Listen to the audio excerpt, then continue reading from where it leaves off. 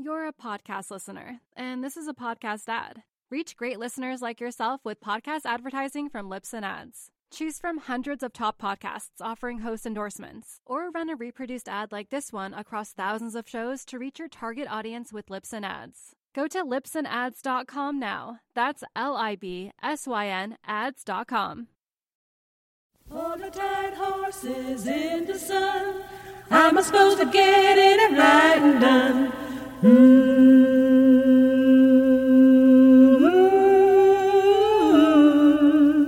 All the tight horses in the sun, how am I supposed to get in and right and done?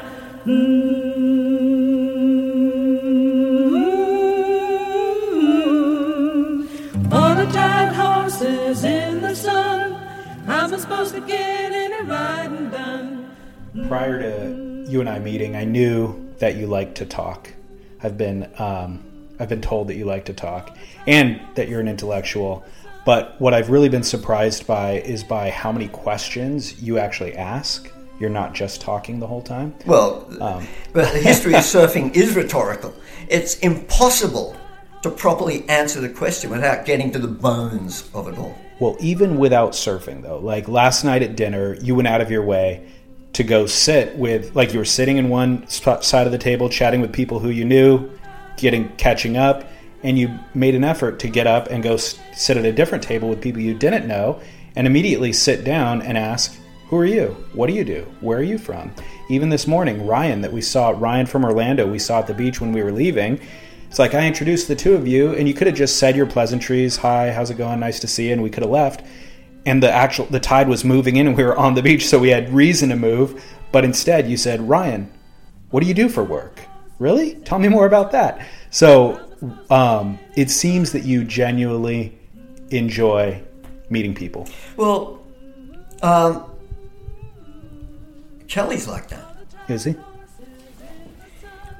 It sticks with me when Kelly said some years ago that he would take LA businessmen out into a lineup who'd never been much in the water at all, on a surfboard, probably on a flat day, and then get 50 yards out into the lineup and say, now turn around. And they'd look at something they'd never seen before. Whoa, there's the beach. Surf stoked. You know what I mean? At Byron Bay, very crowded surf. People riding the wrong boards. Idiots on the wrong boards, making waves. But then there are the beginners that are everywhere. The Learn to Surf schools are amazing. Not great, but they're amazing. Rusty Miller is the only guy who does one-on-one, which is amazing. Wonderful. But I recognize how good it is to be in a chaotic, packed lineup in such a situation. Unlike Snapper Rocks or Lennox Head, where everyone knows how to surf and everyone's willing to kill one another in order to catch a wave. Here, you can sit in the maelstrom and watch a complete Gumby take off on a wave, standing, going in the foam to the beach, or riding a wall for 200 meters, knowing it's the best wave of their life. Everyone rides the best wave of their life, and I always remember that. Everyone's road has wonderful parts to it. The incredible thing is, even with someone you've never met, who you'll never see again, there's a relativity that's no different to your own.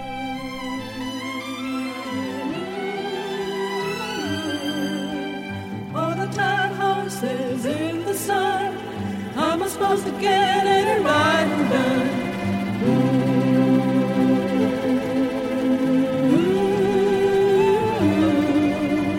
All the tight horses in the sun, how am I supposed to get in and right? That was the voice of Derek Hind with your warm welcome back to Surf Splendor in 2019. My name is David Scales. I cannot imagine a better way to bookend our year-end transition than by ending 2018 with Maurice Cole's profound vulnerability and reflections in last week's episode, and then by launching 2019 with today's conversation with the great Derek Hind.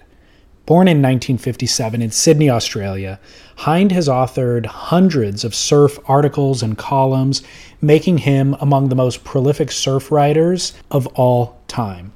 He earned a bachelor's degree in economics in 1978 from Sydney University before joining the Pro Tour in 1979. In 1980, he suffered a horrifying accident while surfing in a heat in South Africa. His fin punctured his eye, and he permanently lost his vision in that one eye. You'll hear those gory details in today's episode.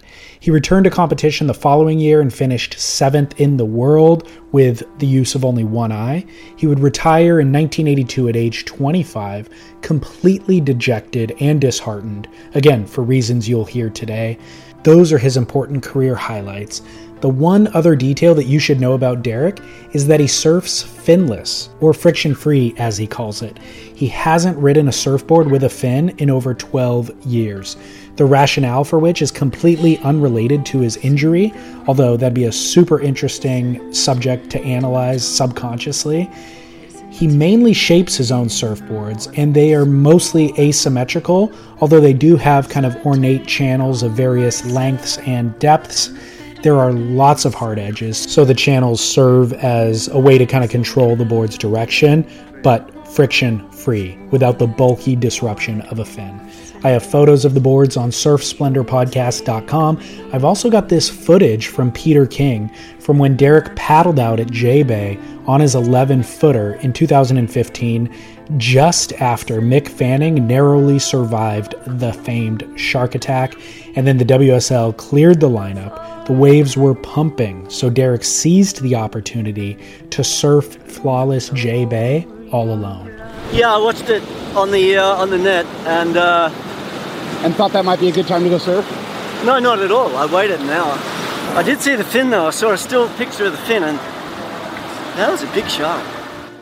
My conversation with Derek was recorded at the Florida Surf Film Festival, where Derek and I were both serving as jurors reviewing the films, so shout out to Florida Surf Film Festival for hosting us and honestly for making this episode possible. Derek had flown in from Australia. He and I had spent 3 days surfing the small but super fun waves of New Smyrna. It's safe to say that he wasn't familiar at all with podcasting, but thankfully he still agreed to record with me.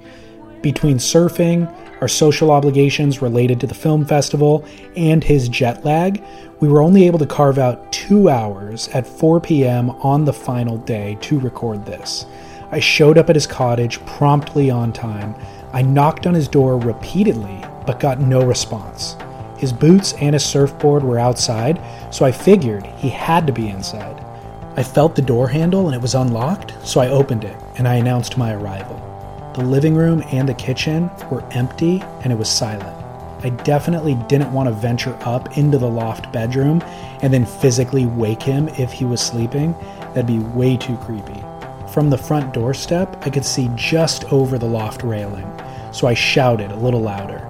He sprung alert into a seated position, hair tousled and wide-eyed. I had woken him from an intense dream.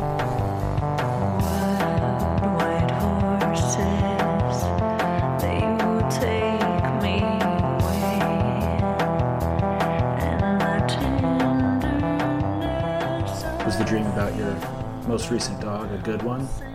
Was it a positive dream? Wow. Well, I'm in the middle of jet lag, and there's some of the great sleeps. I got back from Jeffreys Bay into Australia, just remembering the dream right now, and the last part of the dream before you said knock knock was my dog Chop running past me looking for someone, and because I was away for 2 months longer than I was meant to be, the good old municipal pound picked him up. He was a runner. He was a great blue heeler, but he was a runner all around the neighborhood, just finding all the bits and pieces to do. Such a great personality. The Pound picked him up. They'd got the shits because he'd been on the rantan too much, and offloaded him to another party, and they wouldn't give me the address. Oh no. As it turned out, I didn't particularly have a leg to stand on because the dog was still registered with its last owner. Okay. Bummer. Yeah, bummer. One can only hope that it's happy, but yeah. So it was kind of positive because he was still just happy as a big galoot running around the neighborhood. Yeah. It's a fond memory. Dogs. I love dogs. Me too. Do you normally remember your dreams? Oh, that's pretty interesting because I used to write down my dreams for about 2 years straight. I'd make myself wake up and write them down. This was through the 80s. If I was to find that book and read it these days, I'd be able to remember every second of the dream and what happened in it that I didn't write down. Quite amazing. It is. I mean, your memory is pretty amazing. I've just learned in the last day or two, your recall for details about contest results and that sort of thing is pretty profound. But the remembering dreams thing, I sometimes have really vivid ones that I remember, and then other times have a lot of emotion attached to whatever it is I was dreaming about, but I instantly forget it the moment I wake up, you know? I'll try to retell it at breakfast and I can't. So I haven't quite identified why I'm able to remember at some points and why I'm not at others, you know? Just on the recall with contests and whatnot, I just flashed then that the reason would be it was such an emotional career during and after competing and writing coaching. The reason being the subjectivity was so intense for everybody. Everything was on edge because it wasn't a straight game. Not saying it was corrupt, but there were twists and turns in so many permutations of how it could go. When things weren't finalized until the verdict came at the end, no one knew what the outcome was going to be. It'd lock into the mind so much. I'm sure everyone feels that way to this day. I mean, do you feel it was more that way then than it is now? Oh, the only thing that's changed is the call that comes constantly through the heat with updates. Just having watched the Momentum Generation, Potts's part in it is intense. He is there in the moment. 30 years ago, 25 years ago, 30 years ago, just remembering the arrival of Slater, but also exactly how it was, particularly on his charge through 89, I guess, when Kelly was, I guess, the grommet, the rookie. We'll get into more of that. Back to dreams, though, momentarily. Why did you stop writing them down?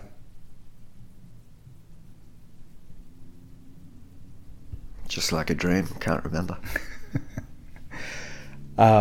Speaking of writing or books that are perhaps lost, Keckley wants to know, the Little Black Book, where is it now? Yeah, Matt Keckley. Hello, what a guy. I just got a shiver, that Little Black Book. There were 4 of them. Okay.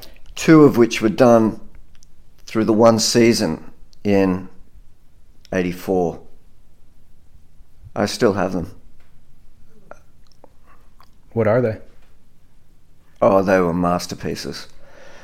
And I'll tell you one thing, the judges hated me having them because the detail in my black book was so incredible for every heat these guys ever surfed during the World Tour that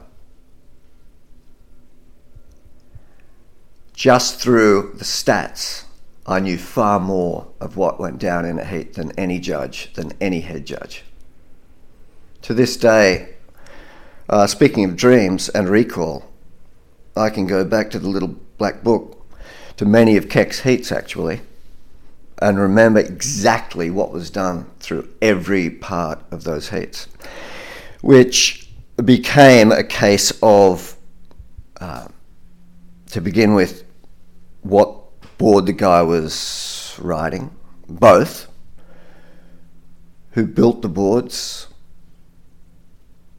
length of the heat, positioning to begin the heat,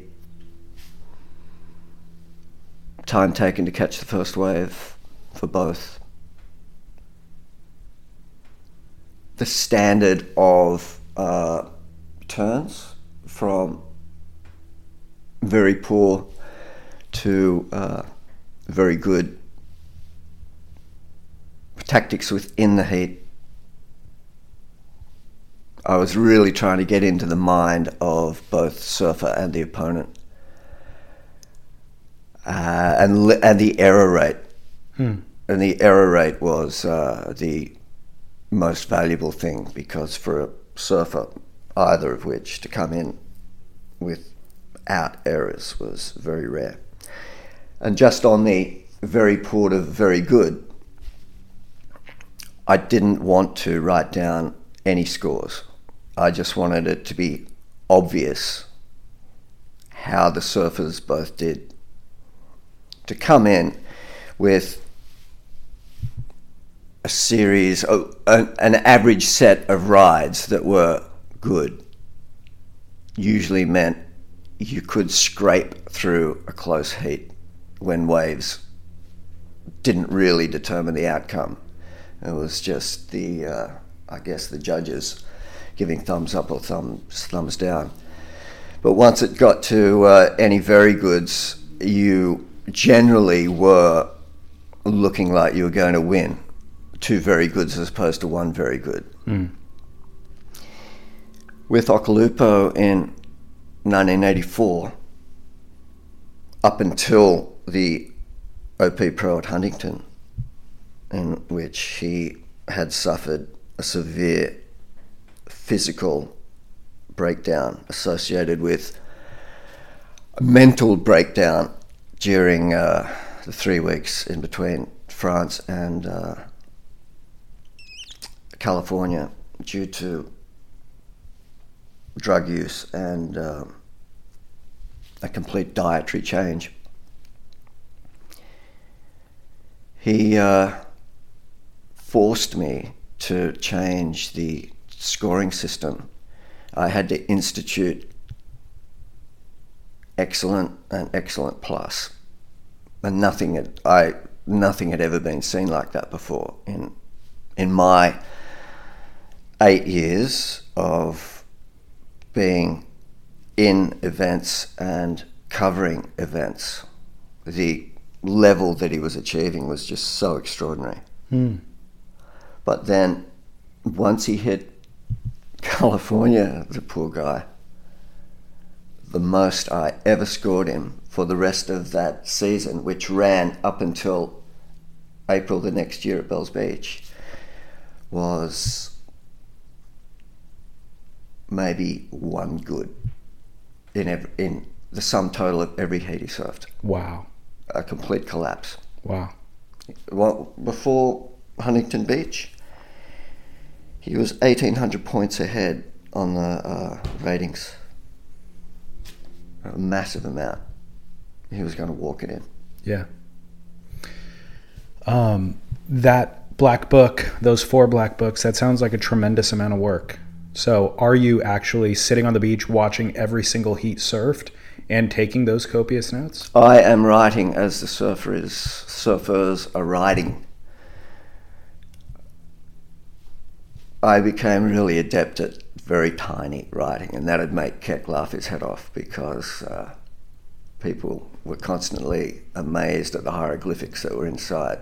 But then eventually they could go, oh yeah, I can read this. Yeah.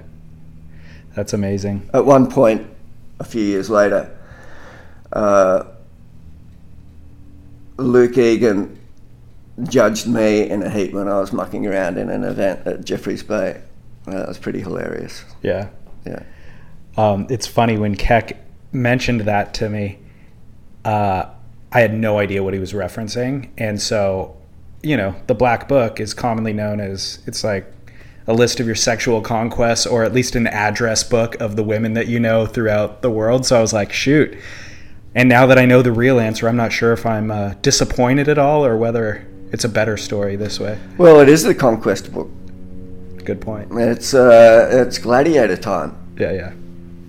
It's a good point.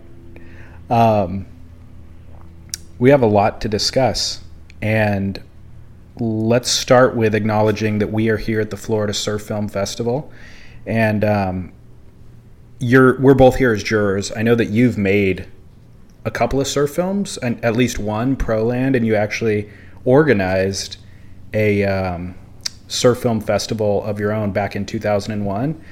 I'm curious, do you still watch surf films? I know you did in preparation for this event, but when you're at home and a new film comes out, do you open up your computer and click play?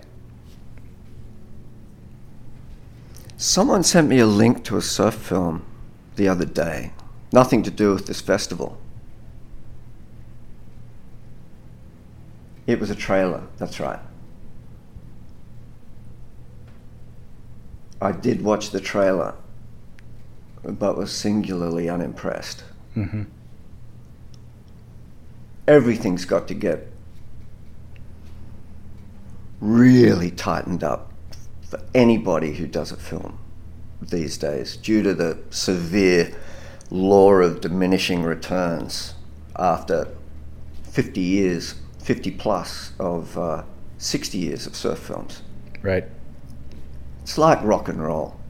Within the first 8 years, every basic chord structure had been completed. Earl Ray, people like that. Anything else was just a variation on the theme. Incredibly interesting when you come across, say, the impact of Jimmy Page, yet most had already been done even by that time.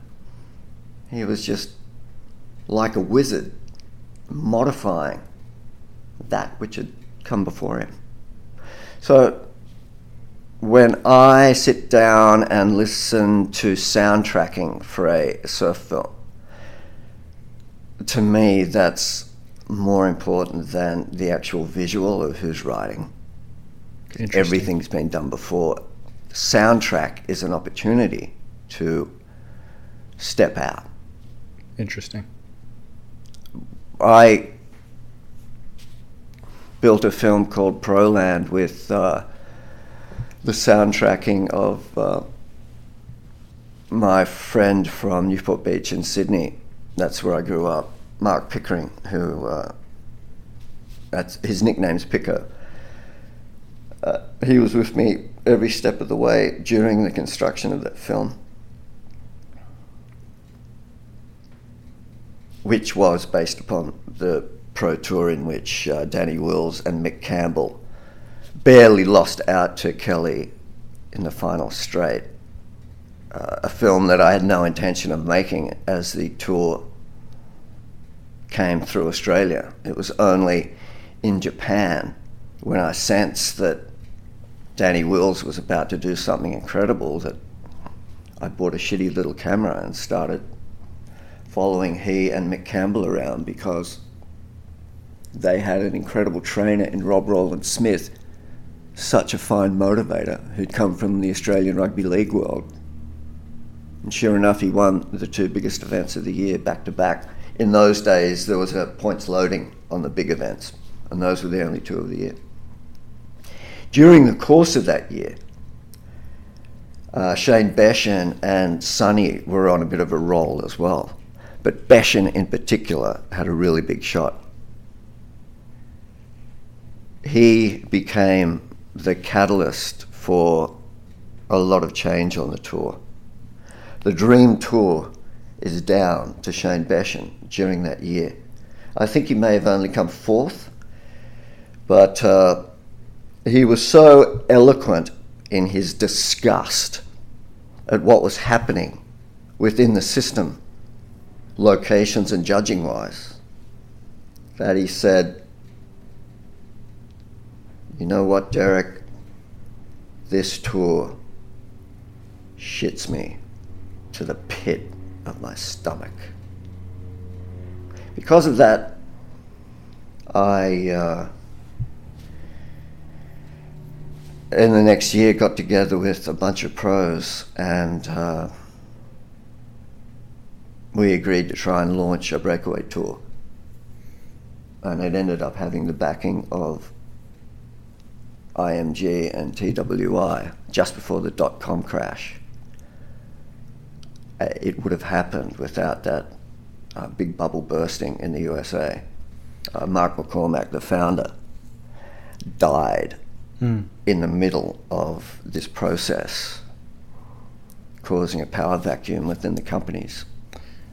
What was Beshen's complaint about the judging, and how would you rectify that with this breakaway tour?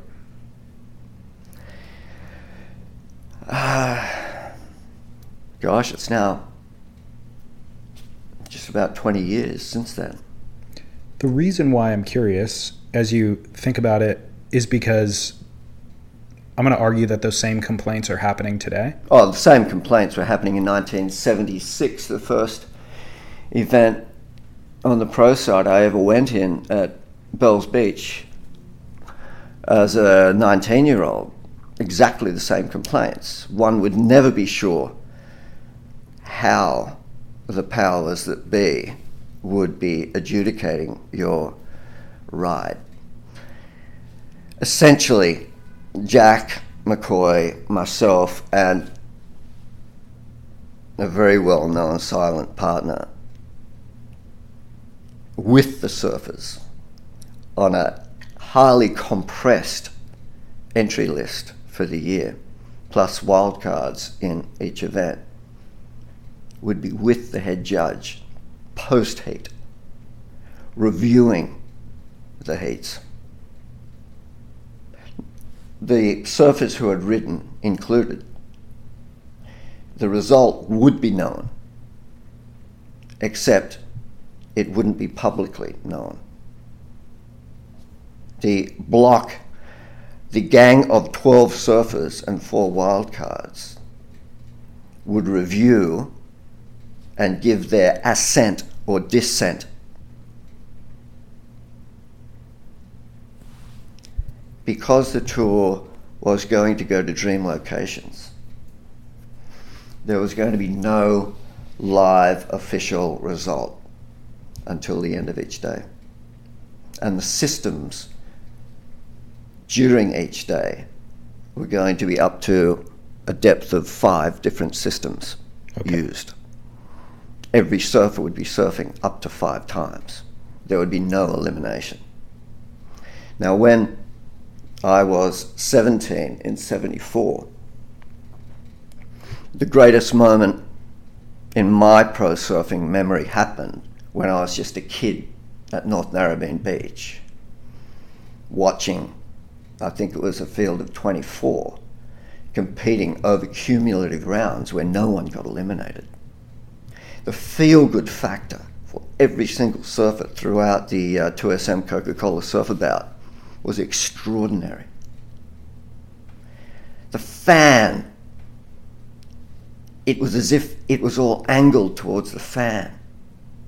He or she got to return to the beach every single day and watch the leaderboard battles for the favourite surfer from the surf movies, Barry Kanayapuni at North Narrabeen Beach, at 2 foot, right-handers, still fading down the face and doing his pivot bottom turns and pointing, hitting the lip and dropping.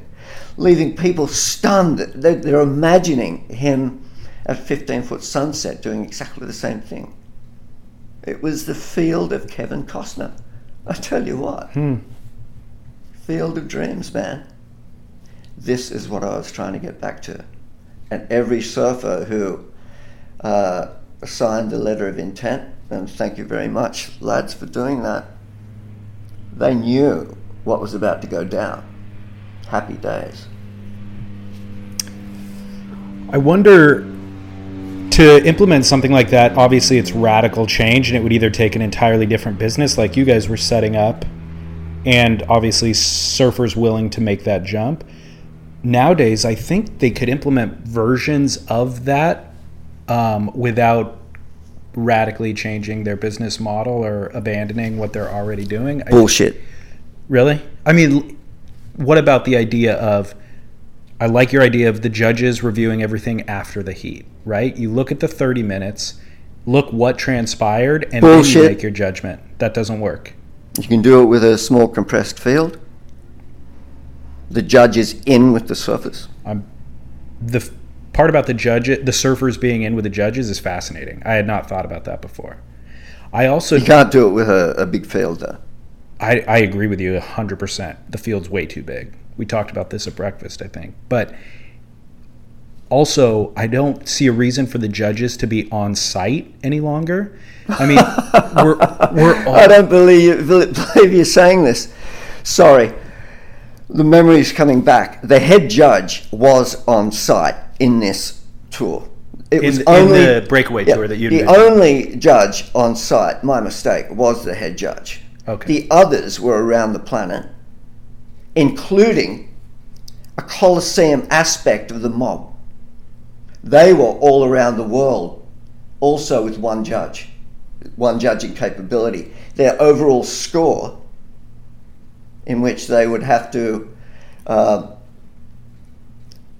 lock in points, would be rated in that time it took in which the surfers were going to go. Okay. So they would also have the ability to be one of the 5 judges. Okay. The head judge, in a perverse opportunity for him to really step up publicly, whereas everyone knew in the past, stepped up privately and distorted the results depending on his feelings at the end of the heat, especially on the last wave exchange when the results could be locked in without anything else happening. Right. Was going to have to face his makers in the pro surfers. Yeah. Because the pro surfers did make the judges. That's originally. fascinating. Yeah, it's very interesting. I just think there's when you're at the beach, let's say for an event that's really well attended, maybe the U.S. Open or the Brazil event, you're so... Hang on. But what you've just described is the reason why the tour had to break away. Bleacher events, packs of people at beach breaks to get away from that mayhem. We were going where people hadn't gone before. It's very interesting how the search came on 2 years later, because this tour was a combination of Jack McCoy's work with Billabong and his ability to create mini events up on, say, the northwest of Australia was going to be translated around the planet. Until this day, I haven't really realized the power of those moments in dictating what I'd love to do with Tom Curran after he got off the tour, because the poor bastard had never been on one solitary surf trip, excepting trying to hunt down his father with the George brothers in 1985 in Costa Rica, I think it was. So everything's interwoven. Tom Curran had never been on a surf trip other than for competitive purposes up until... That's crazy. Of course, being in France was a perpetual surf trip for him. Sure. But a bit like in the Wayne Lynch situation where he could disappear up a French beach and not be seen. Right. So you are credited with inventing the search and developing the search for Rip Curl. What exactly, let's get into that a little bit. What exactly was the impetus for that, and why was it so needed? When a company almost goes belly up, as in 48 hours notice, Oh, wow. it's amazing how the minds focus on something needing to be done. In a vastly comical way, Rip Curl is in the process of coming out with the 50th anniversary book of Rip Curl. And I was asked to comment, refused many times. Pico, my musical mate, was asked to comment, point blank, refused, told them where to go. We knew the in-house sculpting that would be done to the history of the company. No one gets to discuss objectivity in the history of a surf company because of the shit in any company that goes down behind closed doors. But the way things got shifted about the origin of the search campaign, mind-blowing. Hilarious how we were all called into an office around the notorious long boardroom table. The owners, Brian Singer and Doug Warbrick, standing at the head of the table. They didn't even sit down. Grant Forbes, the other owner, minor share, sitting down. He was essentially a very interested party at the moment because he was more into design. And they laid it all out for us. The bank was singularly unimpressed with the way the company had, in the classic sense, peppered itself with too many departments. The returns weren't coming in. They had checked out, I guess, the manner in which the company was doing its marketing, its advertising, and they as well had determined it was not that great. So there it was. We had minutes because in Torquay, Victoria, Brian Singer for Rip Curl and Alan Green, these two guys, Claw, Doug Warbrick, fantastic people, but Brian and Alan Green from Quicksilver, these two guys, they make career decisions for themselves and people within their companies within seconds, and they'll stick to them. So we had minutes, which was a long time for Singding. Minutes to come up with a plan that was going to save the company. As Singer roared after the moment happened in that boardroom, it was, "You see, that's why I pay you bastards to come up with something." Because in his eyes, we hadn't really done anything in the past 5 years. I guess nor had he, nor had Claw. They knew they were up shit creek. At any rate, Curran had come off the greatest performance ever seen at Haleiwa, which was him winning on the non-logoed yellow railer to win the World Cup. The high point, probably, of my work in film, because at the time, given that I came up with the search and its implementation, I was put with Sonny Miller from Go to Woe, from Beach to Edit Suite, to fashion the original search films. But that one clip at Haleiwa, Sonny had a great bed of soundtracking, but the one with the bagpipes, like, he was wondering about it, But then when he was wondering about it, I went, yeah, we've got to run it. But instead of the black edit flashes, we'd do delayed, long white edit flashes. Okay. And it created a virginal sense of where Curran still was at the end of his career. And the white flashes stayed with me. And during the meeting, I was conscious of giving Curran some sort of rebirth, giving him the virgin capacity to do the stuff he'd never done before. And therefore, if you want, the fan from North Narrabeen Beach in 1974, the ability to see the greatest surfer people had seen during this period conduct himself away in the field of everybody's dreams. So at any rate, in the course of the boardroom meeting, I described this, and everyone else was under pressure as well, but I described what needed to happen. And either Claw or Brian said, and I took minutes of the meeting, as was my fashion to do, because this was 4 years after I'd last done the Black Books. So my minutes were just so tiny, but just racing through pages. People within the room couldn't really see me doing them, and that's why I laughed my head off when I was read out how the search started.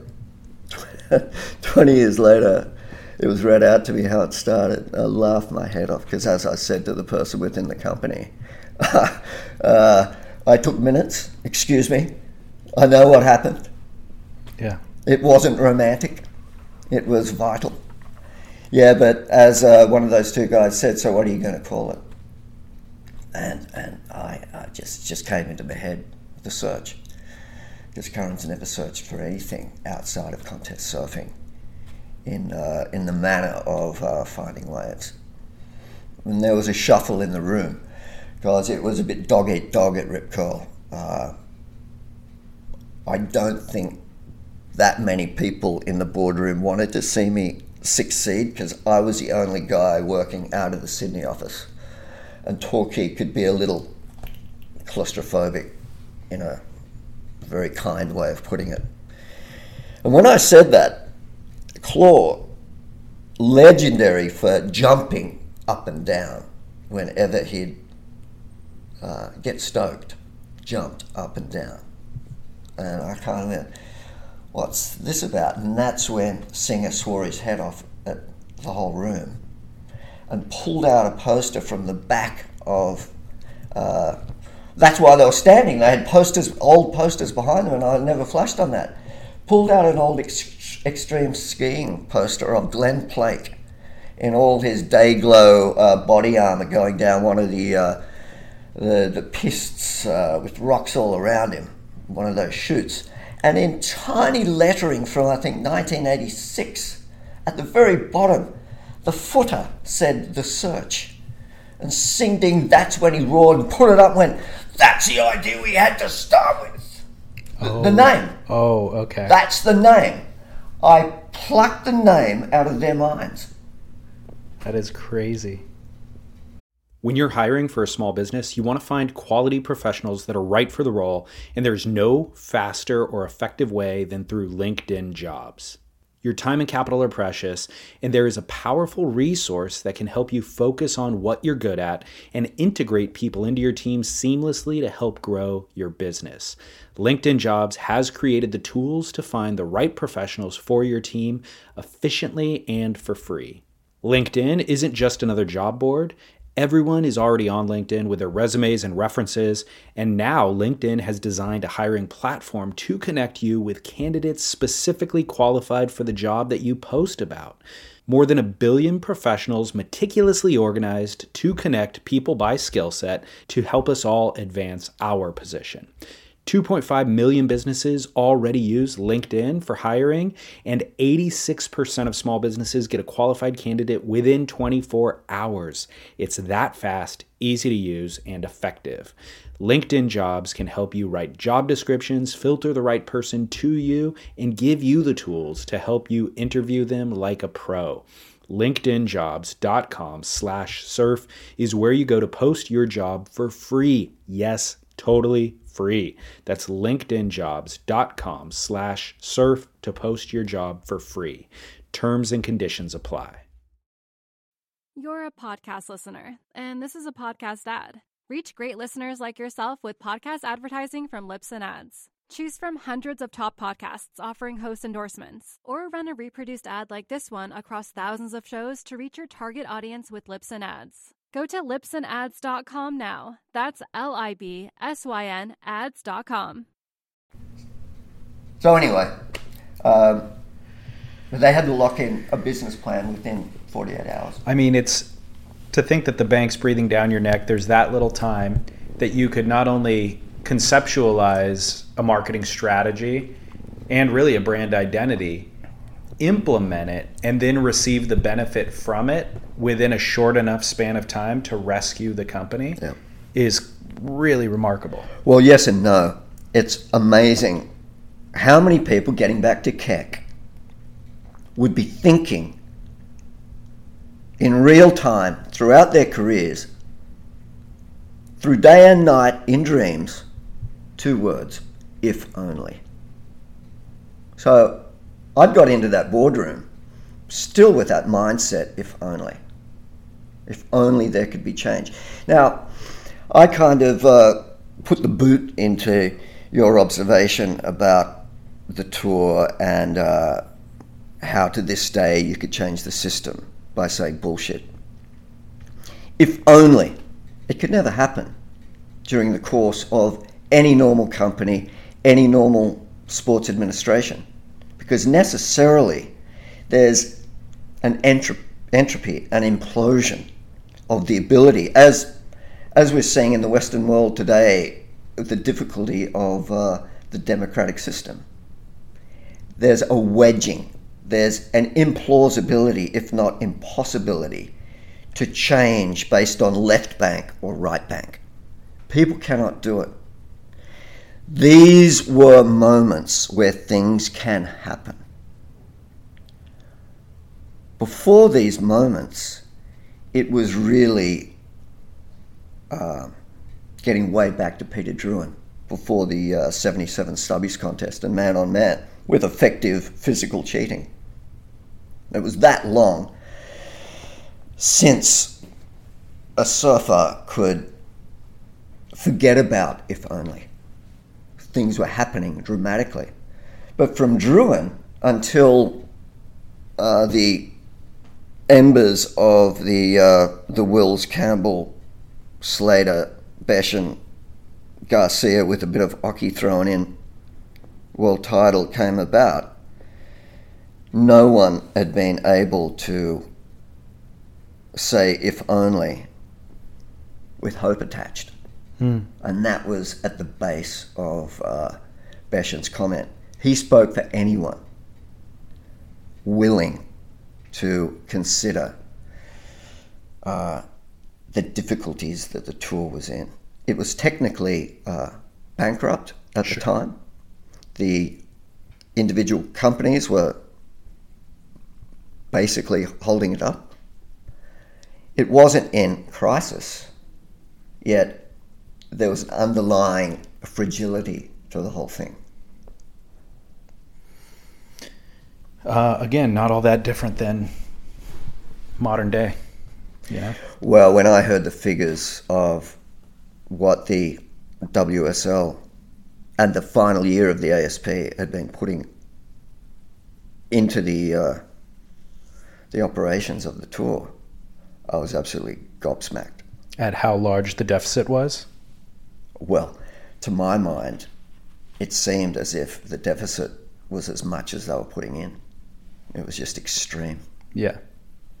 Yet when one is at the behest of an incredible philanthropist, that kind of flies out the door. Right. For a certain period of time anyways. You know? I don't know how long a philanthropist is willing to support a project. In this case, having not met the couple, I would be quite astounded if the plug was pulled on the philanthropy because of their apparent immersion in the culture of surfing. They've become part of the fabric. I wouldn't say machine. I doubt that they are machine people. Yeah, well, good. Let's keep the party going then. Well, getting back to the bullshit, no comment on that. So Matt Warshaw mentioned to me that you surfing your way to 7th in the world. We haven't even talked about your own surfing background really, but you surfing your way to 7th in the world the year after you lost sight in your eye due to a surfing accident is one of the greatest accomplishments in pro surfing history. Can you firstly tell me about that accident? I know it was during a contest, but I've never actually heard the story of how it happened, what exactly was going on the wave.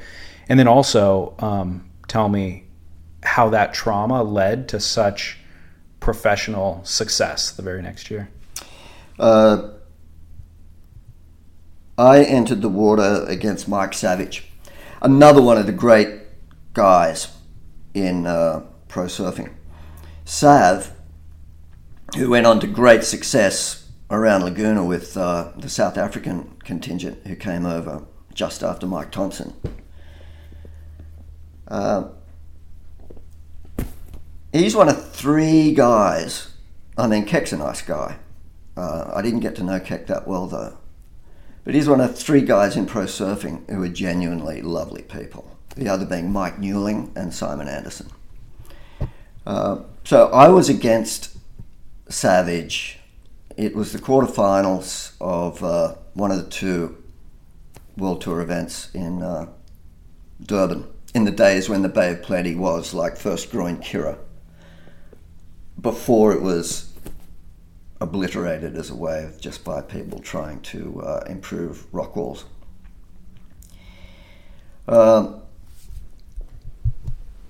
To put it into context, in 1980, there was a band called Wild Youth. It was a punk band in Durban. The raging at night around Wild Youth was setting the mood for, I don't know, I guess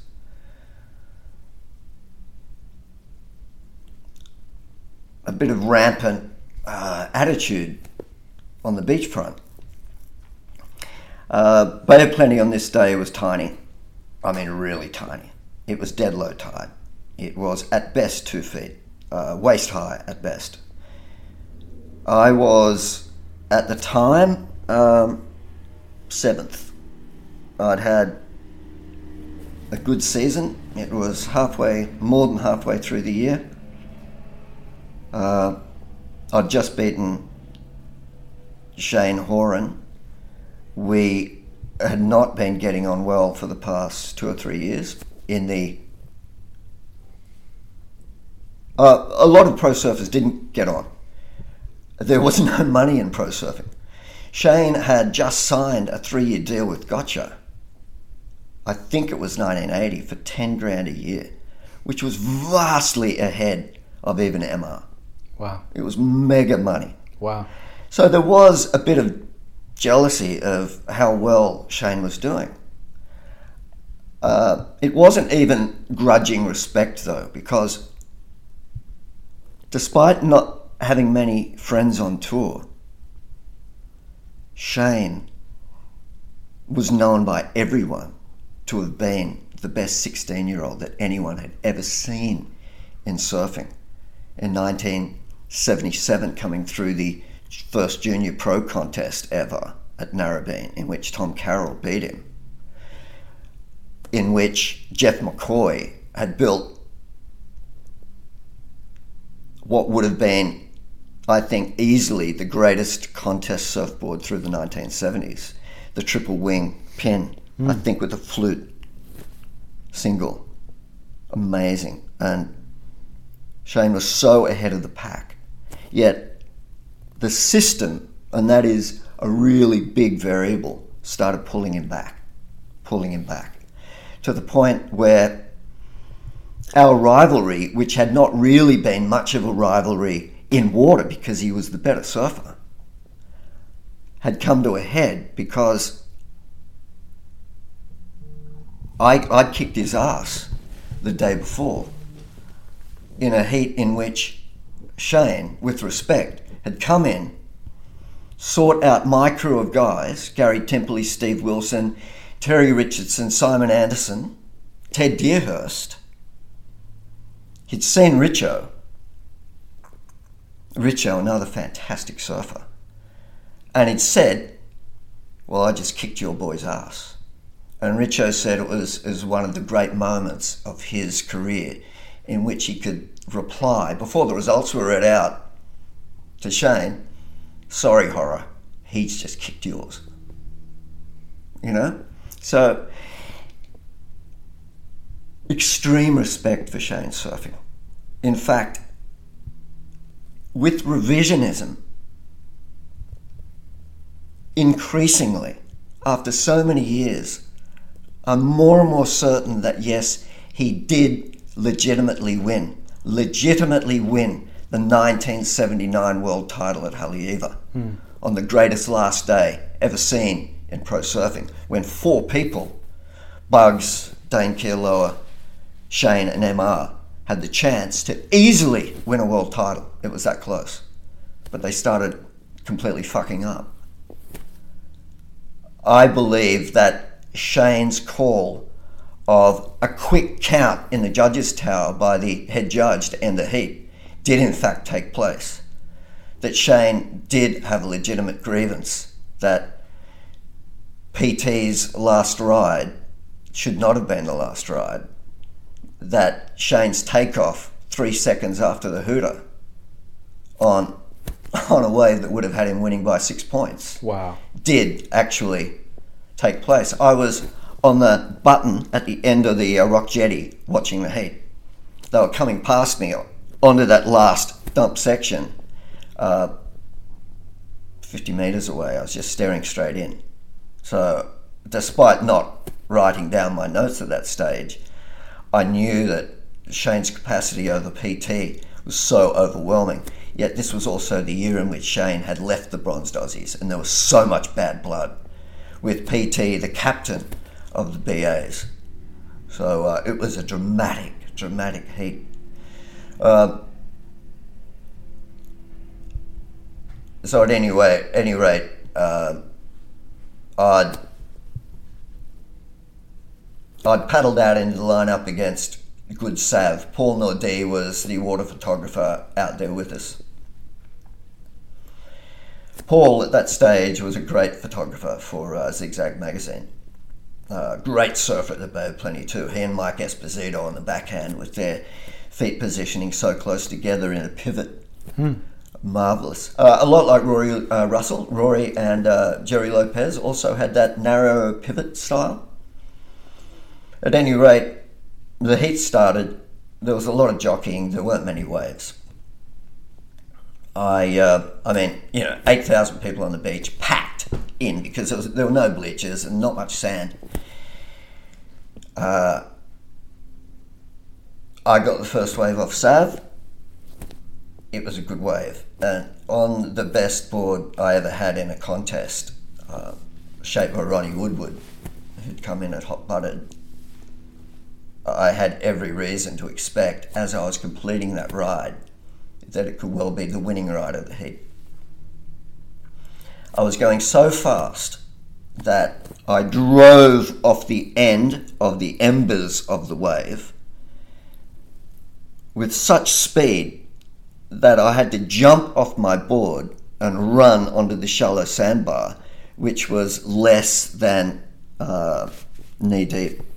I ran so quickly and turned around, but my board bogged down in the water as I started running backwards, pulling my leg rope, and the rest is history.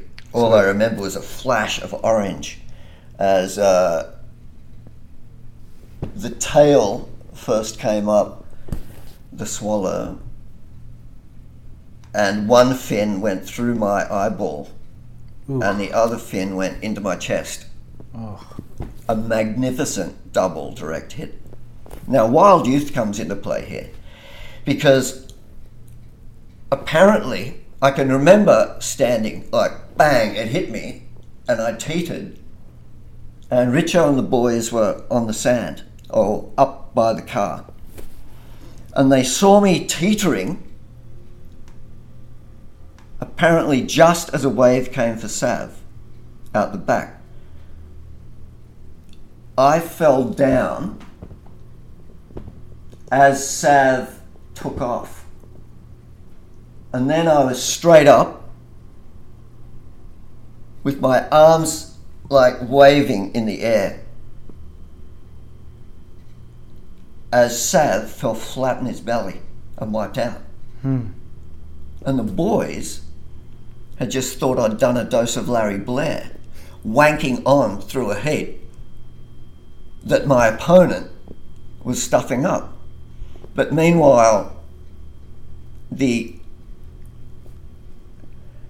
fluid from my eyeball, which wasn't even blood, was running down my face, and I could feel it. But I was up, wondering where I was. Temporarily, I think, knocked unconscious, but then up.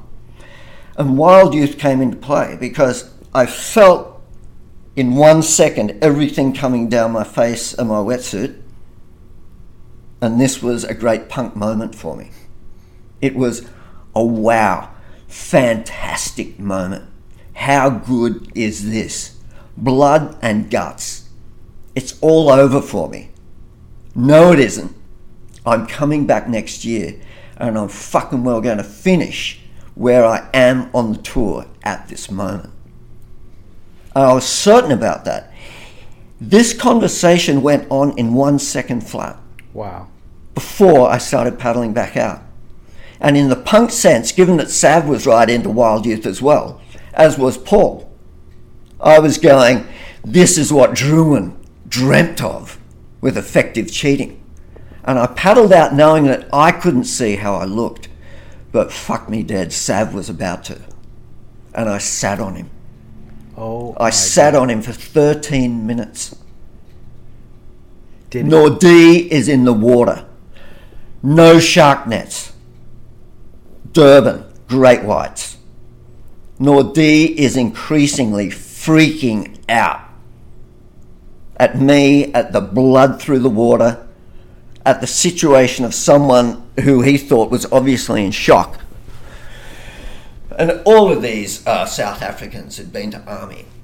They'd all seen, well, a lot of them had either seen action or seen people who had come back from the front.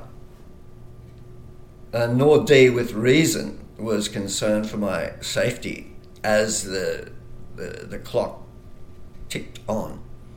Now, I was contented knowing that Sav was not going to take off on a wave. In fact, when I went in, he didn't take off until about 4 minutes before the end of the heat. He was just fucked up out there. It was great. I loved it. I came in, and still, this is the Wild Youth concert the night before. I came in, punked out, not depressed in the least. It was just, wow, look what's happened to me. And I'm trying to walk through an intense crowd back to the scaffolding so I could get some privacy.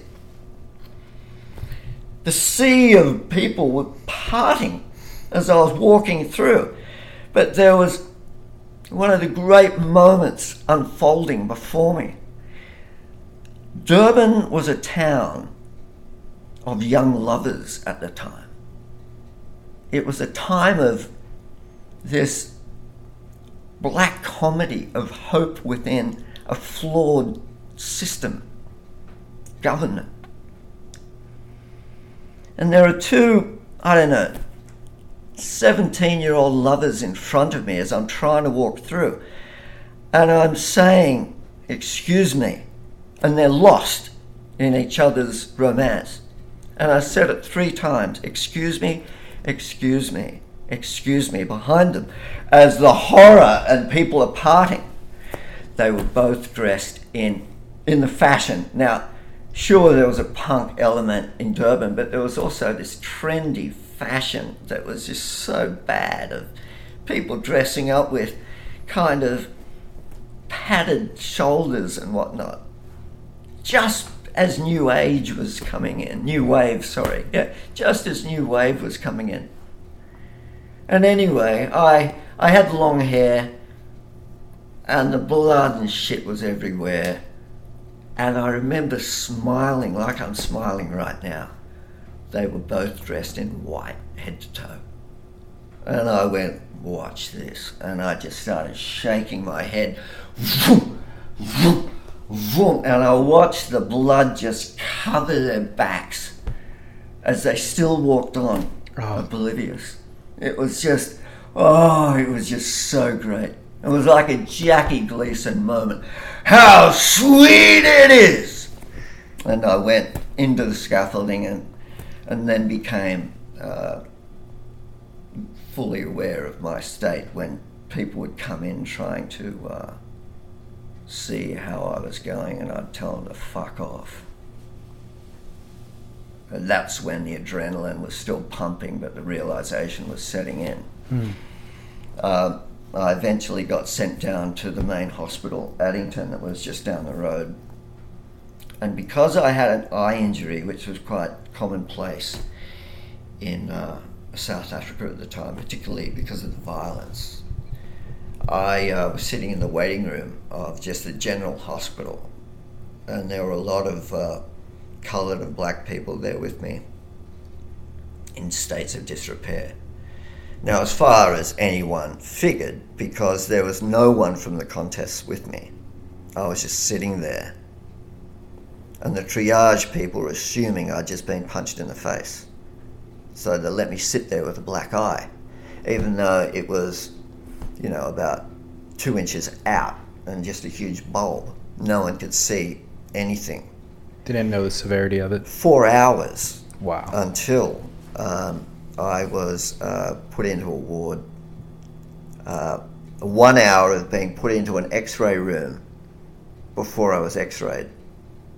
I went into heavy shock during that hour in which I couldn't swallow. My tongue was just so huge. I was going to die in there, and no one was knowing where I was. So someone eventually came in, saw my state, at least gave me a little drink. Not much, because they became rapidly aware of the injury and were unsure if I had internal problems as well. So my eye was going to be ripped right out instantly. I was put on the operating table about 4 hours after that. And when you're given the laughing gas, when you're told to kick back from 100 before you go into La La Land, I guess people in the surgery must experience all types of hilarity as the person's talking. But I popped up after I got down to 95, which wasn't meant to happen, and started singing a comedy refrain by the English comedy team Morecambe and Wise.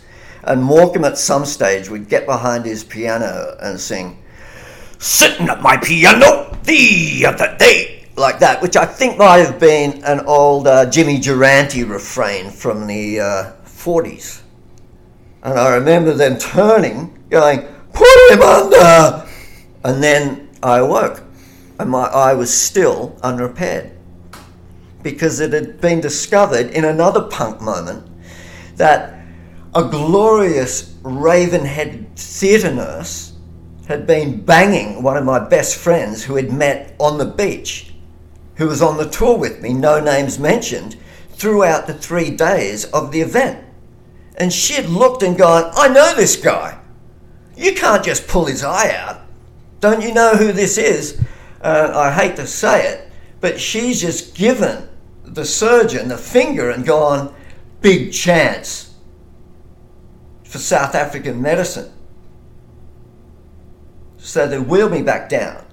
They've called up, I think it's called Groote Schuur, which was Christian Barnard's hospital in Cape Town, the heart transplant surgeon, and went, okay, you got Barnard, the heart transplant guy. What about doing a job on an eyeball that's never been seen before in the world? And they got a guy up. And he performed 10 hours after that an operation that no one had ever seen in the world before. 170 stitches at the end of it through the eyelids and the eyeball. Now, a week later when they put me in front of the machine, what do you see? I could tell they were in shock. They couldn't believe that it was dead black to me, that I saw not even a murmur of light in my eyeball. Couldn't believe the great operation had been a complete failure. 25 years passed. I woke up one morning, 3 a.m., and I went, oh my God, now I remember what happened. And to put this into perspective, I know this is rambling on. No, it isn't. It was a few months before I was due to go back to Durban. 25 years later, I went straight to Durban, went straight to the hospital, went straight to the ophthalmology ward, where everything was now in a state of complete decay, post-apartheid. The medical system had completely collapsed. There were 20 people in that waiting room and no one at the counter to talk to them. Chaos. I wanted to find someone, anyone who was in the hospital, to know if the professor who had organised the surgeon to come up from Cape Town was still alive even. But I had to go out empty-handed. I wanted them to know why the operation was a failure. At about 6 a.m. that next morning, back in 1980, I heard a voice. Derek! I was still under. And as I came out, I opened my mouth. I remember being told you're not to open your eye for a week. It was the raven-headed nurse, and she stuck her tongue down my throat and pashed me. And I was dark, it was blind. I was told not to open my eyes. She had her way with me. It was like she created the saviour, but then also created the shock in which both eyeballs just went bang, wide open. Ah! All the stitches at the back of the eye just split open. And I wasn't to know for the next 25 years what had happened because I'd wiped it from my memory. Wow. And I was still kind of under. Just wild. Do you think she had any awareness that that you ripped the stitches out in that moment? Lust in the history of mankind has always conquered logic.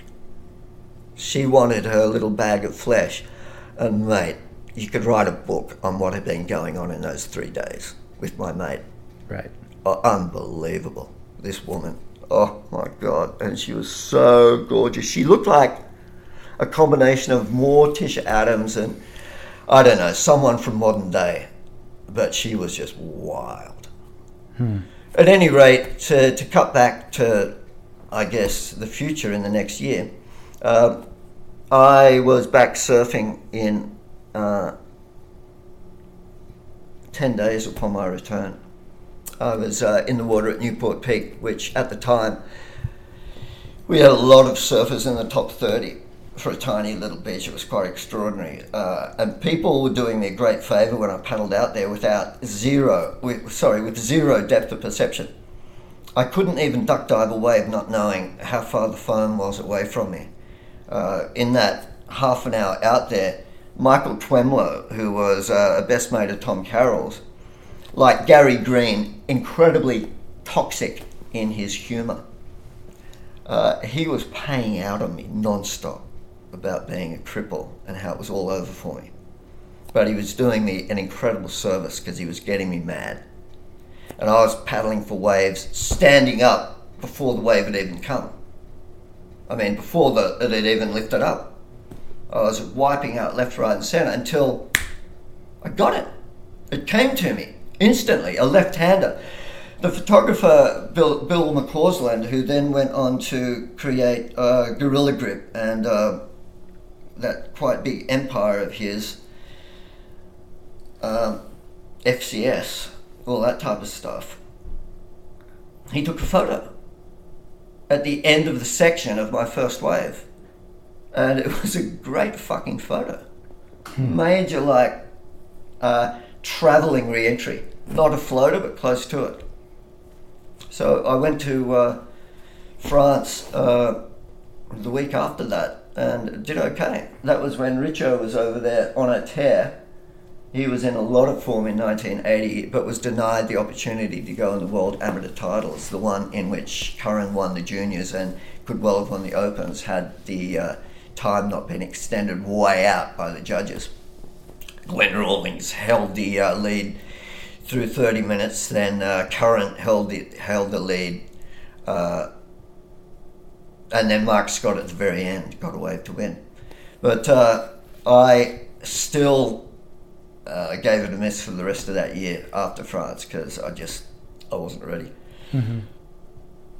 That next year I was third after the Australian season and did very well in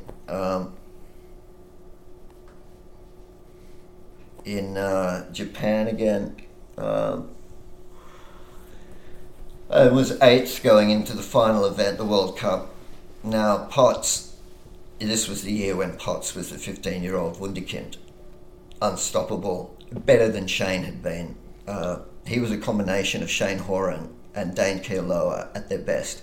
Now, for anyone old enough to remember those two guys, speed, dexterity, and power.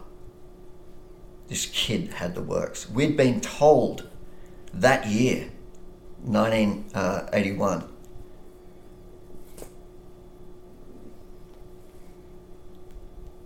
or 82, 81, yeah, 81. We'd been told upon arrival, MR had been told upon arrival at Durban. We'd all been tuned, forget about it, it's all over. This kid, Martin Potter, is better than anyone's ever been. He'd been tearing up these tiny little pro events for the past 3 months, having come from nowhere, from being a grommet that summer, December through January, to being unstoppable March into April, to being ready for everyone when the World Tour came. He was going to win both events. I think MR won one and Shane won the other. He marched through the field. I was Potts' first ever scout man-on-man. I wore a patch into the lineup just to try and freak him out. I knew I wasn't going to beat him clean. Dean Hollingsworth was against, I think, Bugs, I think in the heat before. And Dean Hollingsworth beat Bugs, which was I think Bugs' first round loss. And Hollingsworth blew it for me because it was getting towards the end of the heat. He's looked at me and just paid out on me in front of Potts. Going, come on, you don't need to wear that. You know? Mm-hmm. And I didn't. And I think Potts probably can't remember that conversation. Yeah. But yeah, I didn't need it. And I was ahead of Potts with 20 seconds later, just 20 seconds to go in the heat, just because it was still hustling days. and I'd hustled him, and I was ahead of him, and I caught my last wave, and I flicked off, knowing before I even looked out the back that all the kid needed was a wave half as good as mine to kick my ass. And he picked it up, you know, and of course he was going to beat me. Through that event, Gary Timperley, Richo and myself were walking down to an event. I think I'm calling it Shane all the time because Shane was so good. But Potts was in the process of surfing against Dane Kealoha. And one of us said to the other, because us three were the 3 or 4 guys that could pull 360s. Dane was the other one. One of us said to the other, I'll never forget it, at least the little bastard can't pull a loop. And right then, he drove. He was on a wave, drove with speed and power a complete loop midway through the wave and kept powering down the line. And I'll never forget Gary Timperley's laughter. Like a very kind laughter, kind to us, going, boys, we know it's over. You know? Just absolutely wonderful. But in the World Cup, I was 8th, and then got to the semis and snuck a 7th, which was just a fine cap. And Potts went from 7th to 8th, so to me it was quite poetic. Who won the heat where you had the accident? Oh, Mike Savage. Oh, he did? Okay. Yeah. At the end. Gotcha. Is there any imagery that exists of that incident? Wow. I mean, 3 years later, I don't know why they didn't tell me that next year. They probably thought it was going to affect me too much. The South African Broadcasting Corporation was not only there, but a camera was down on the sand, ran up to me. I didn't know this. Mark Price's father, a doctor, was the first down there when I came in, checking me out. But what I didn't know was the camera was right there. That footage was shown in those days. There was a newsreel before all the films. South Africa was a really primitive country in that respect. They were still showing the newsreels before the main features, 10 years after that had been forgotten about in the rest of the world. Technicolor footage of my eyeball for months after that in the South African cinemas. No one told me until years later, in which case they'd taped over the whole lot. Oh, man. So you never saw it? No, how great it would have been to have seen that. I mean, there had to be so many, not as many cameras as today, but there had to be cameras. No, we're getting to another era in which there's no record of how good or bad I surfed on the tour. None. And I put Richo in that as well, because Richo was fantastic in that era. Yeah. We both had the cuddies. A lot of speed in our surfing. Richo as well had the Shane Horan tube snap going, in which he could come from cut back into a tube stall or a snap. Those were the days of judges having best mates as surfers. Yeah. Those were the days of surfers having best mates as the few cinematographers who would be doing films. It swung both ways. The cinematographers would love buttering up, let's say, the top 5. Yeah. The coverage was null and void. Even up until about 84, it was null and void. Well, you said there's no documentation of the quality of your surfing, but one of the things that Warshaw insisted when I told him I was going to be chatting with you, he said, he's like, make sure your listeners know how progressive Derek was as a surfer. Like, now I think everybody thinks of you as riding finless boards. That's free friction. Friction. That's another story. Free friction boards. But Matt was like, long before that, Derek was known for progression, and his, double jointed, what is it, elbows? Double jointed It has elbows? to be knees as well. And knees. I'm unsure of Slater's position as far as jointedness goes, but my knees have, knock on wood, gone without any problem. Yeah. All the way through. So Warshaw was saying, like, not fins free, but like tail release surfing, obviously the 360 that you were talking about, long before anybody else. But I really view the free friction surfing as kind of an extension of that. That is progressive. That is maybe not the most logical next step, but it is progressive. Well, you're the first person ever to hit the core of what I do. No one's ever got it before. You just said that. In 1979, I was fully aware, now competing as a rookie on the tour, against the likes of Buttons, Bertelsmann and Liddell, that they were getting completely fucked over by the judges. They were doing shit that the judges couldn't hope to understand. Yeah. Liddell does a speed loop on a board, a round tail, with the fin pushed so fucking far up the board. It blew my mind.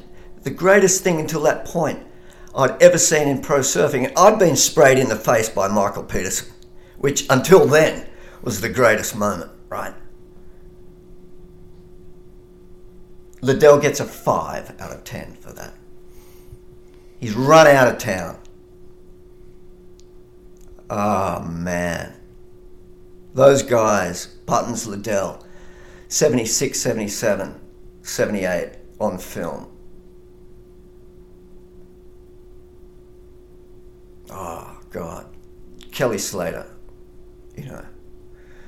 Buttons and Liddell, Slater. Buttons and Liddell were the combo.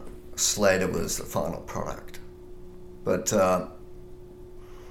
years later, when I was in the edit suite with Jack, I guess my role in Rip Curl and Jack's films became creative direction in quite a solid way. And we were going over the history of celluloid, and I was breaking down wave by wave, just like the Black Book, turn by turn, the history of surf cinema, trying to find 5-star shots. And I'd come to the conclusion with Jack that there had only ever been 5-star shots in the history of surf cinema, one of which was Curran's Wave, obviously. Not many. When everything was put together, very few. And I made the observation to Jack late 2005, no, early 2006, Blue Horizon. Yeah, it was Blue Horizon. I made the observation after watching footage of Scooter Boy in the 30s and the Cuyo Wall Pipo guys standing up in the 50s that had Tom Blake's fin never come about. Given that it took a decade for many of the Beach Boys to forgive him for destroying 1,000 years of our culture, the conclusion I drew was that the height of Bertelsmann surfing in 73 to 74 would have been the norm of Hawaiian surfers in 73, 74 had Blake's skeg not come about. And Jack, who had grown up in Hawaii, he didn't dispute it. It was a wow moment. It was like a whoa. I mean, Jack was a great surfer in his time. He placed in the semi-finals of the Makaha International in 66 or 67. He got to the world titles in Australia 1970 as an alternate. I mean, that put him not far behind the likes of Reno for being able to surf. So we started talking story for the rest of that day. And at the end of that day, I said to Jack, if someone was given the opportunity, they could prove that. And I went away and within days had taken the fin out of one board, the fins out of one board, which had a swivel fin system. Young Mick Fanning used to ride for swivel fin systems that were very dexterous in being able to put cant or toe into the way a board was set up. I removed the fins of a Dahlberg and found it interesting. But then I'd had commissioned a board built by Batty Trelaw in the spirit of Morning of the Earth for Rip Curl as a thank you, because I was no longer working for them, to put in their showroom, but it was built without a fin. And I took it back because it was a beautiful semi-gun. I'd been down at Rip Curl and I'd taken it back because those schmucks had buried it in some storeroom like Raiders of the Lost Ark. And I went, you don't deserve it. So all of a sudden I had a board that was 610, and I took it out at the little rip bowl that I'd been utilising on my smaller board, and I found that I could get line on the longer rail, and that's what that's what took over. 6 months later, I hadn't told Jack. He saw me at South Avalon and North Avalon. He'd not seen me surf for years. Anyway, he saw what I was doing and remembered the conversation. And we were just about at the end of doing the whole film. And he just went, oh, brah, sorry, but I'm gonna have to film. So, yeah, the spirit of Liddell and Buttons is entrenched in what I'm doing. All power to you for seeing it. When was the last time you surfed with a fin? 2006. So it's been 12 years. Yeah, I'm about to bow to the will of a young female surfer at Jeffreys Bay, Kai Wolf, fantastic surfer. She was born literally 3 meters from the sand at Super Tubes. Anthony Wolf is one of the main guys down there. She's about to hit 18. Like, she's 17 on December 10. She's going to be 18 next year. And she forced me to promise for her birthday that, yep, I'd take a board with the fin out so she could laugh her head off. Because she'd never seen me ride with a fin there. And, of course, Anthony Wolf had. And a lot of guys there have always put the boot into me about, man, really, instead of the standard joke that people deliver at spots around the world, hey, I've got a fin in the car, man. Those guys, the older guys with substance, do tend to say, come on, let's see the old method. I selfishly hope that it's documented. Oh, yeah, maybe, but it could be crap. Even still. Getting back to, just to cap the end of that whole early 80s vein, in 82, I was again very highly placed after the Australian leg.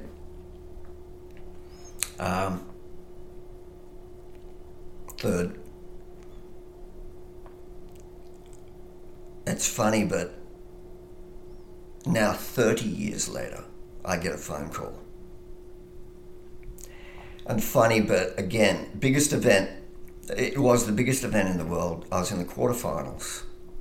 Major controversy. The results not read out for 45 minutes afterwards. Thousands of people on the beach.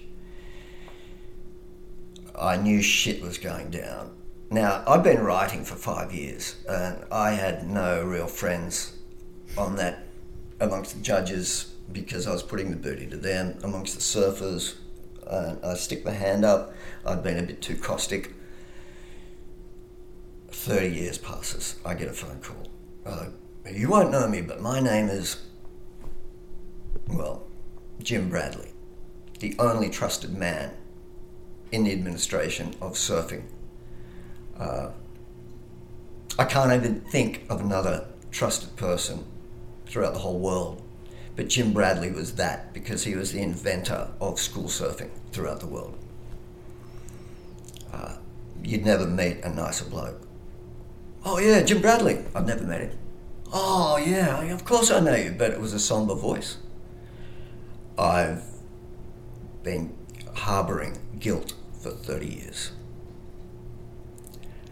I was forced under duress to change the scoring after a heat, and I finished the sentence for him. Cronulla, 1982. It was either the head judge or the head of the entire event who wanted to sculpt a particular final, and he demanded the shift in scores so he could have that big glitzy final go down. So I went, yeah, well, thank you very much. That's water under the bridge. And I was putting the phone down and I heard, no, wait, you don't understand. And I went, what? He went, I'm not a thief. I've never done anything wrong, except one thing. That, and I stole those sheets that day because I knew this was bad and one day I would have to seek redemption. So I want to send you those sheets in the post. Oh my gosh. 2 days later, I get the sheets with arrows everywhere, this and that. Oh, talk about a circle closing. Wow. So anyway, to cut a very long, boring story short, I walked off that beach, fed up, fucked up. I almost killed a pedestrian on the way back over the Sydney Harbour Bridge. I aimed for him on the pedestrian crossing and I was going to hit him. What? Because I was that distraught over surfing. Luckily, my younger sister and my mother were in the car, and my mother actually screamed at me, "Stop the car," and drove home. Oh my gosh. Horrifying. Wonderful in the way the surf industry has built itself up as a house of cards. And of course, it's not just in competitive surfing. It's what goes on inside boardrooms. Yeah. It's the skullduggery. It's getting away with murder in so many ways. The way people are treated, the way they flout the law. Astonishing. You know what, though? I don't think it's unique to surfing. I think that corruption happens in school districts, in government, certainly in business. At Studio 54, which is a documentary I just watched on the plane coming over, which I rate as being fine in the way it talks about everything. Really? And I haven't seen it. I use that as the barometer for my critique against the momentum generation. Oh, okay. And a barometer as to why I contacted Dan Malloy after seeing it. And I don't know Dan well. And I went, excuse me, but why weren't you in the film? Why was lovely Pat O'Connell in the film being not a momentum boy? And you know... And he replied to say, yeah, something just told me that this wasn't going to be... Well, and as it turned out, a documentary is only a documentary if it is with a decent sense of objectivity. And at the end of the film, that came home to roost, which is a pity. If it is a feature film, then fair enough. You can be loose with the truth. But I'm completely over people not painting the history of surfing in proper light. Yeah. And the way they disrespected Tom Curran in that film, complete, unwitting, granted, disrespect for the surfer and the ride that they used to bed that entire film is the epitome of the momentum generation. Not the film now, but the group of people who conducted themselves through that period, because they came on board without sense, Slater excluded, of what had come before them. They became the arbiters in their own empire of who got what in which contract. They were so wealthy, and it was wonderful. But they were one-dimensional people at the whim of a master tactician. There had not been such a master tactician since Mark Richards. And here was Kelly, dumbing them all down to suit his own ends, with a beautiful smile, akin only to one person, Jaime from Get Smart. But he was doing it in real life. Mm. He was just winning without competing. He was doing all the business. All the Jedi mind trick. Oh, like not too many bad bones in Kelly's body, but upon seeing Lisa Anderson's film Trouble, I can see where he got that Floridian streak of coming over the top of any situation in any desperate surf. Right. Yeah. You mentioned at some point, you just quickly kind of referenced writing. You have been quite prolific as a writer for certainly a decade, but I know you haven't. You mentioned to me the other day that you haven't been writing in the last decade or so. Why not? Everything's been done. Okay. Rehashed. Variations on the theme that I spoke about very earlier about rock chord structures and whatnot. There's one subject that's never been done, and that's what really happened in and outside of the immediate pro surfing sphere. Now there's apparently a publication coming out dealing with the history of pro surfing. And this has got me so pissed off because one cannot ever write about the history of pro surfing without discussing the history of what really went on outside the actual heat. It's bad. It's Lance Armstrong bad. Do you want to discuss any of that right now? Oh, everyone knows it. Going back to 1973 in Hawaii, Class A drugs have been a problem. Then why hasn't anybody written about it? House of Cards. Shoot yourself in the head. Applies to everyone. Contest surfers, non-contest surfers in positions of power. Look no further than Dave Parmenter and myself in 86, starting a club called On the Nod on the tour, which was supreme black comedy for ourselves. As far as we knew, we were the only clean guys on the tour. We'd never done drugs. We're not talking alcohol here. Right. We decided that if you could convince us that it had been 2 years since you last took a drug, you could be part of our club. And for that, you'd get a sticker on the front of your board. So, it was great because Gary Clisby came up, born again.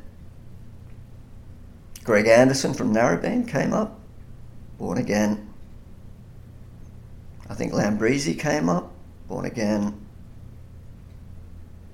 No other born-againers. Other born-againers, but no non-born-againers. And it was starting to ruffle feathers.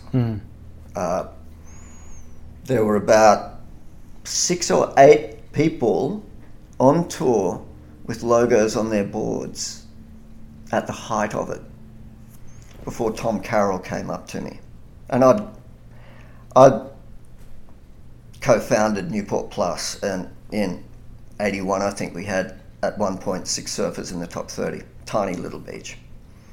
I'd taken Tom down to Narrabeen before he had his license, just to watch a surfer called Dale Egan ride the barrel, because Dale was the most unstoppable cadet surfer in Australia before he disappeared up to the Gold Coast to have his party ways with the likes of Bugs and MP at Snapper Rocks in the around 74, 75.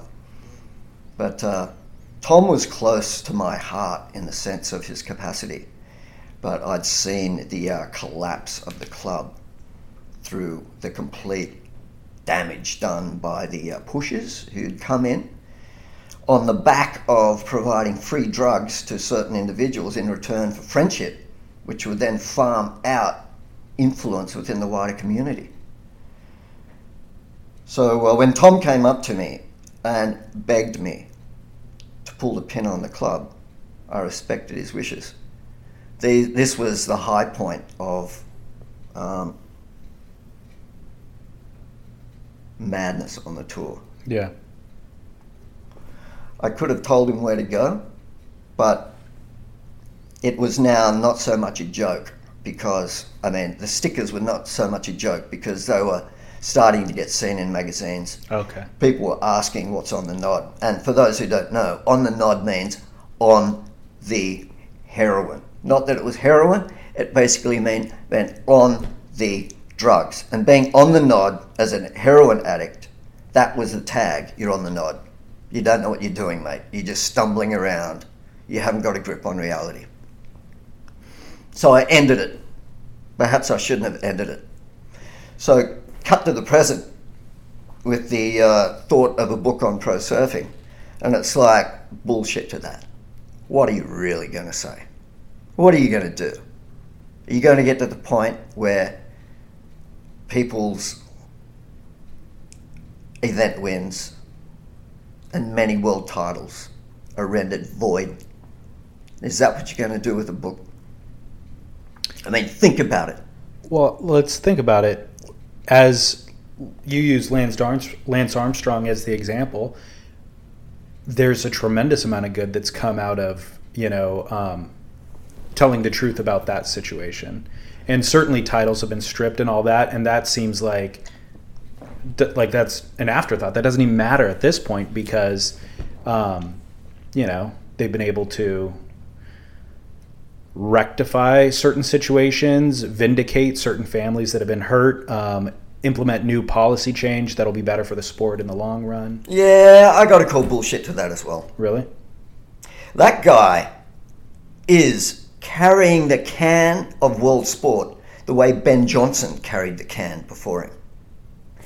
It's like the great black ghost in terms of medieval appreciations of what really was darkness has been eradicated because of Lance Armstrong. That everyone else can carry on respecting new regimes.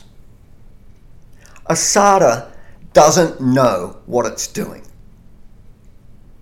Look no further to what Putin's doing to America in terms of intelligence.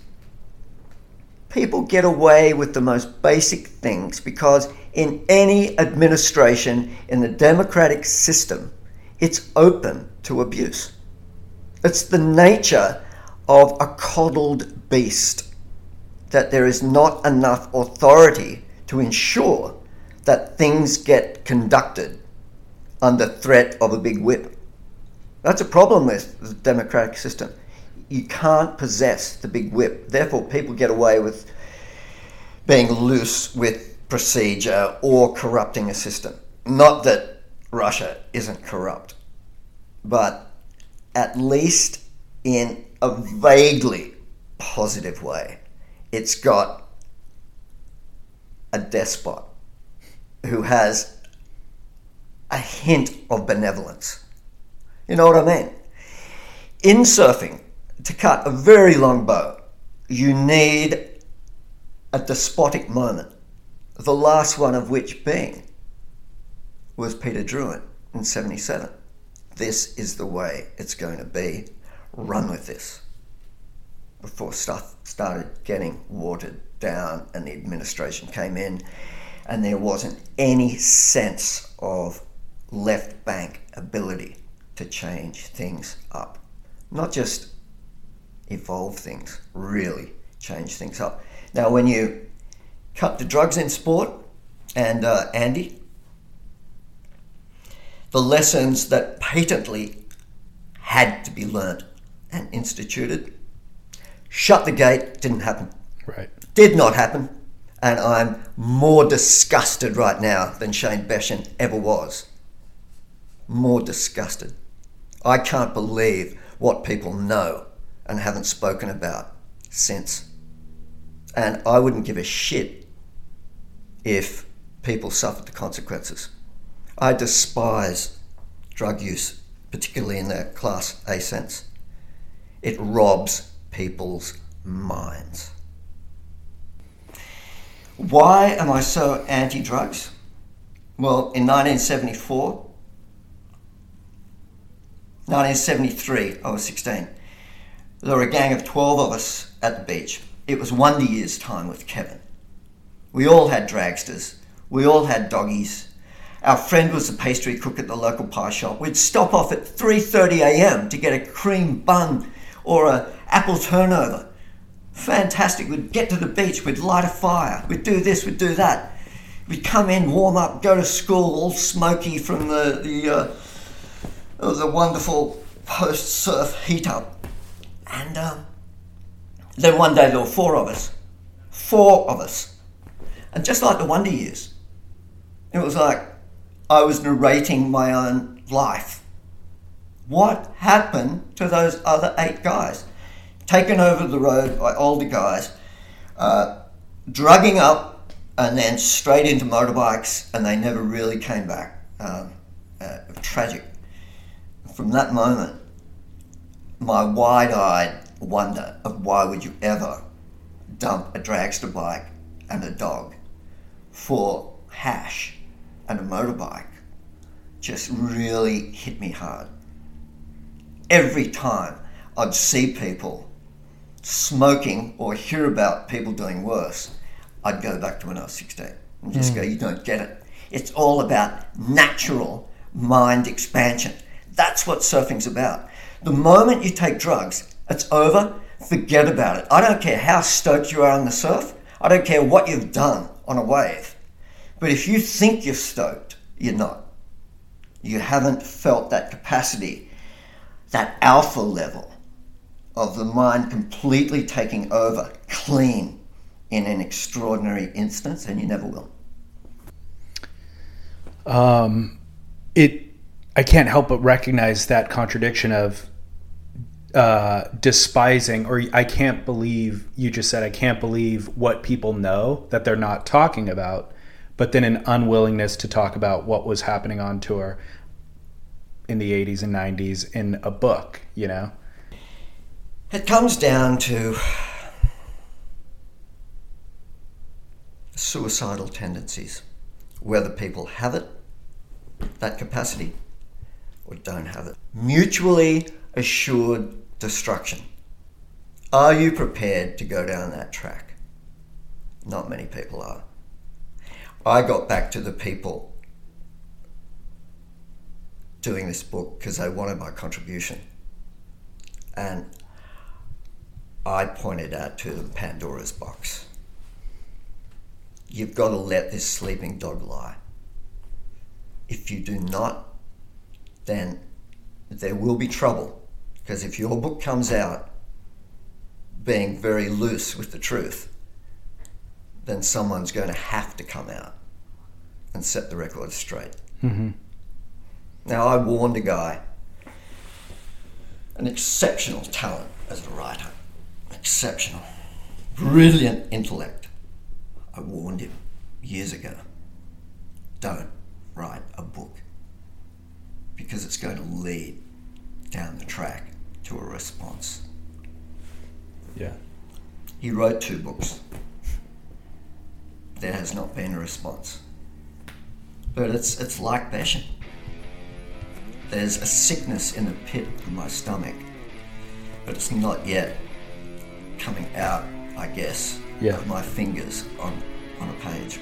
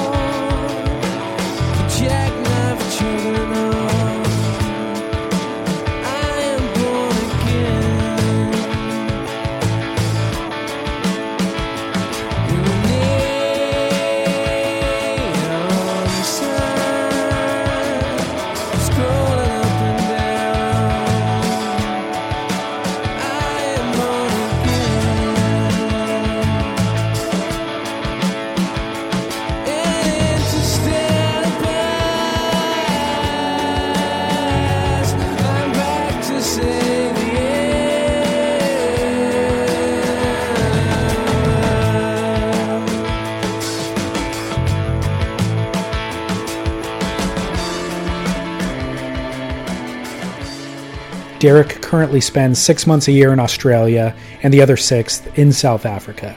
He's elusive, but you can find him on Instagram at Farfield Free Friction. He doesn't manage the account himself, but it is managed with his approval. You can also leave a comment for him on surfsplendorpodcast.com. I will ensure that he sees those comments. And then, of course, you can see footage of him surfing, footage of his surfboards, and everything that we discussed in this episode, also on surfsplendorpodcast.com. I'll be posting images of Derek on social media at Surf Splendor. And then, of course, as always, if you enjoyed this episode, please just share it with one friend.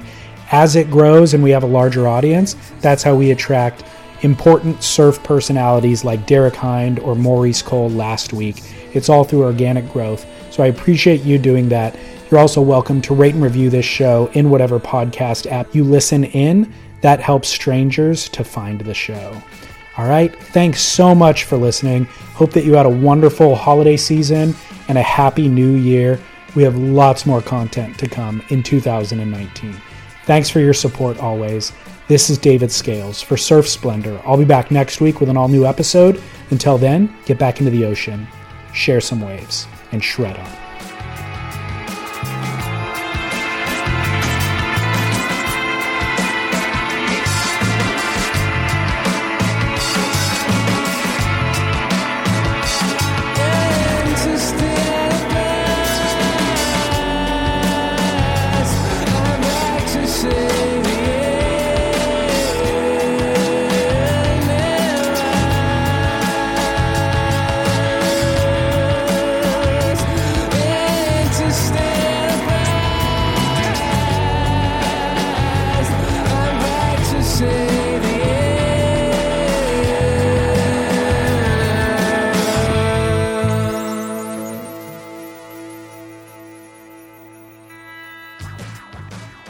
By the way, I can edit anything and everything, and if I ask anything that you don't want to address, we'll cut it.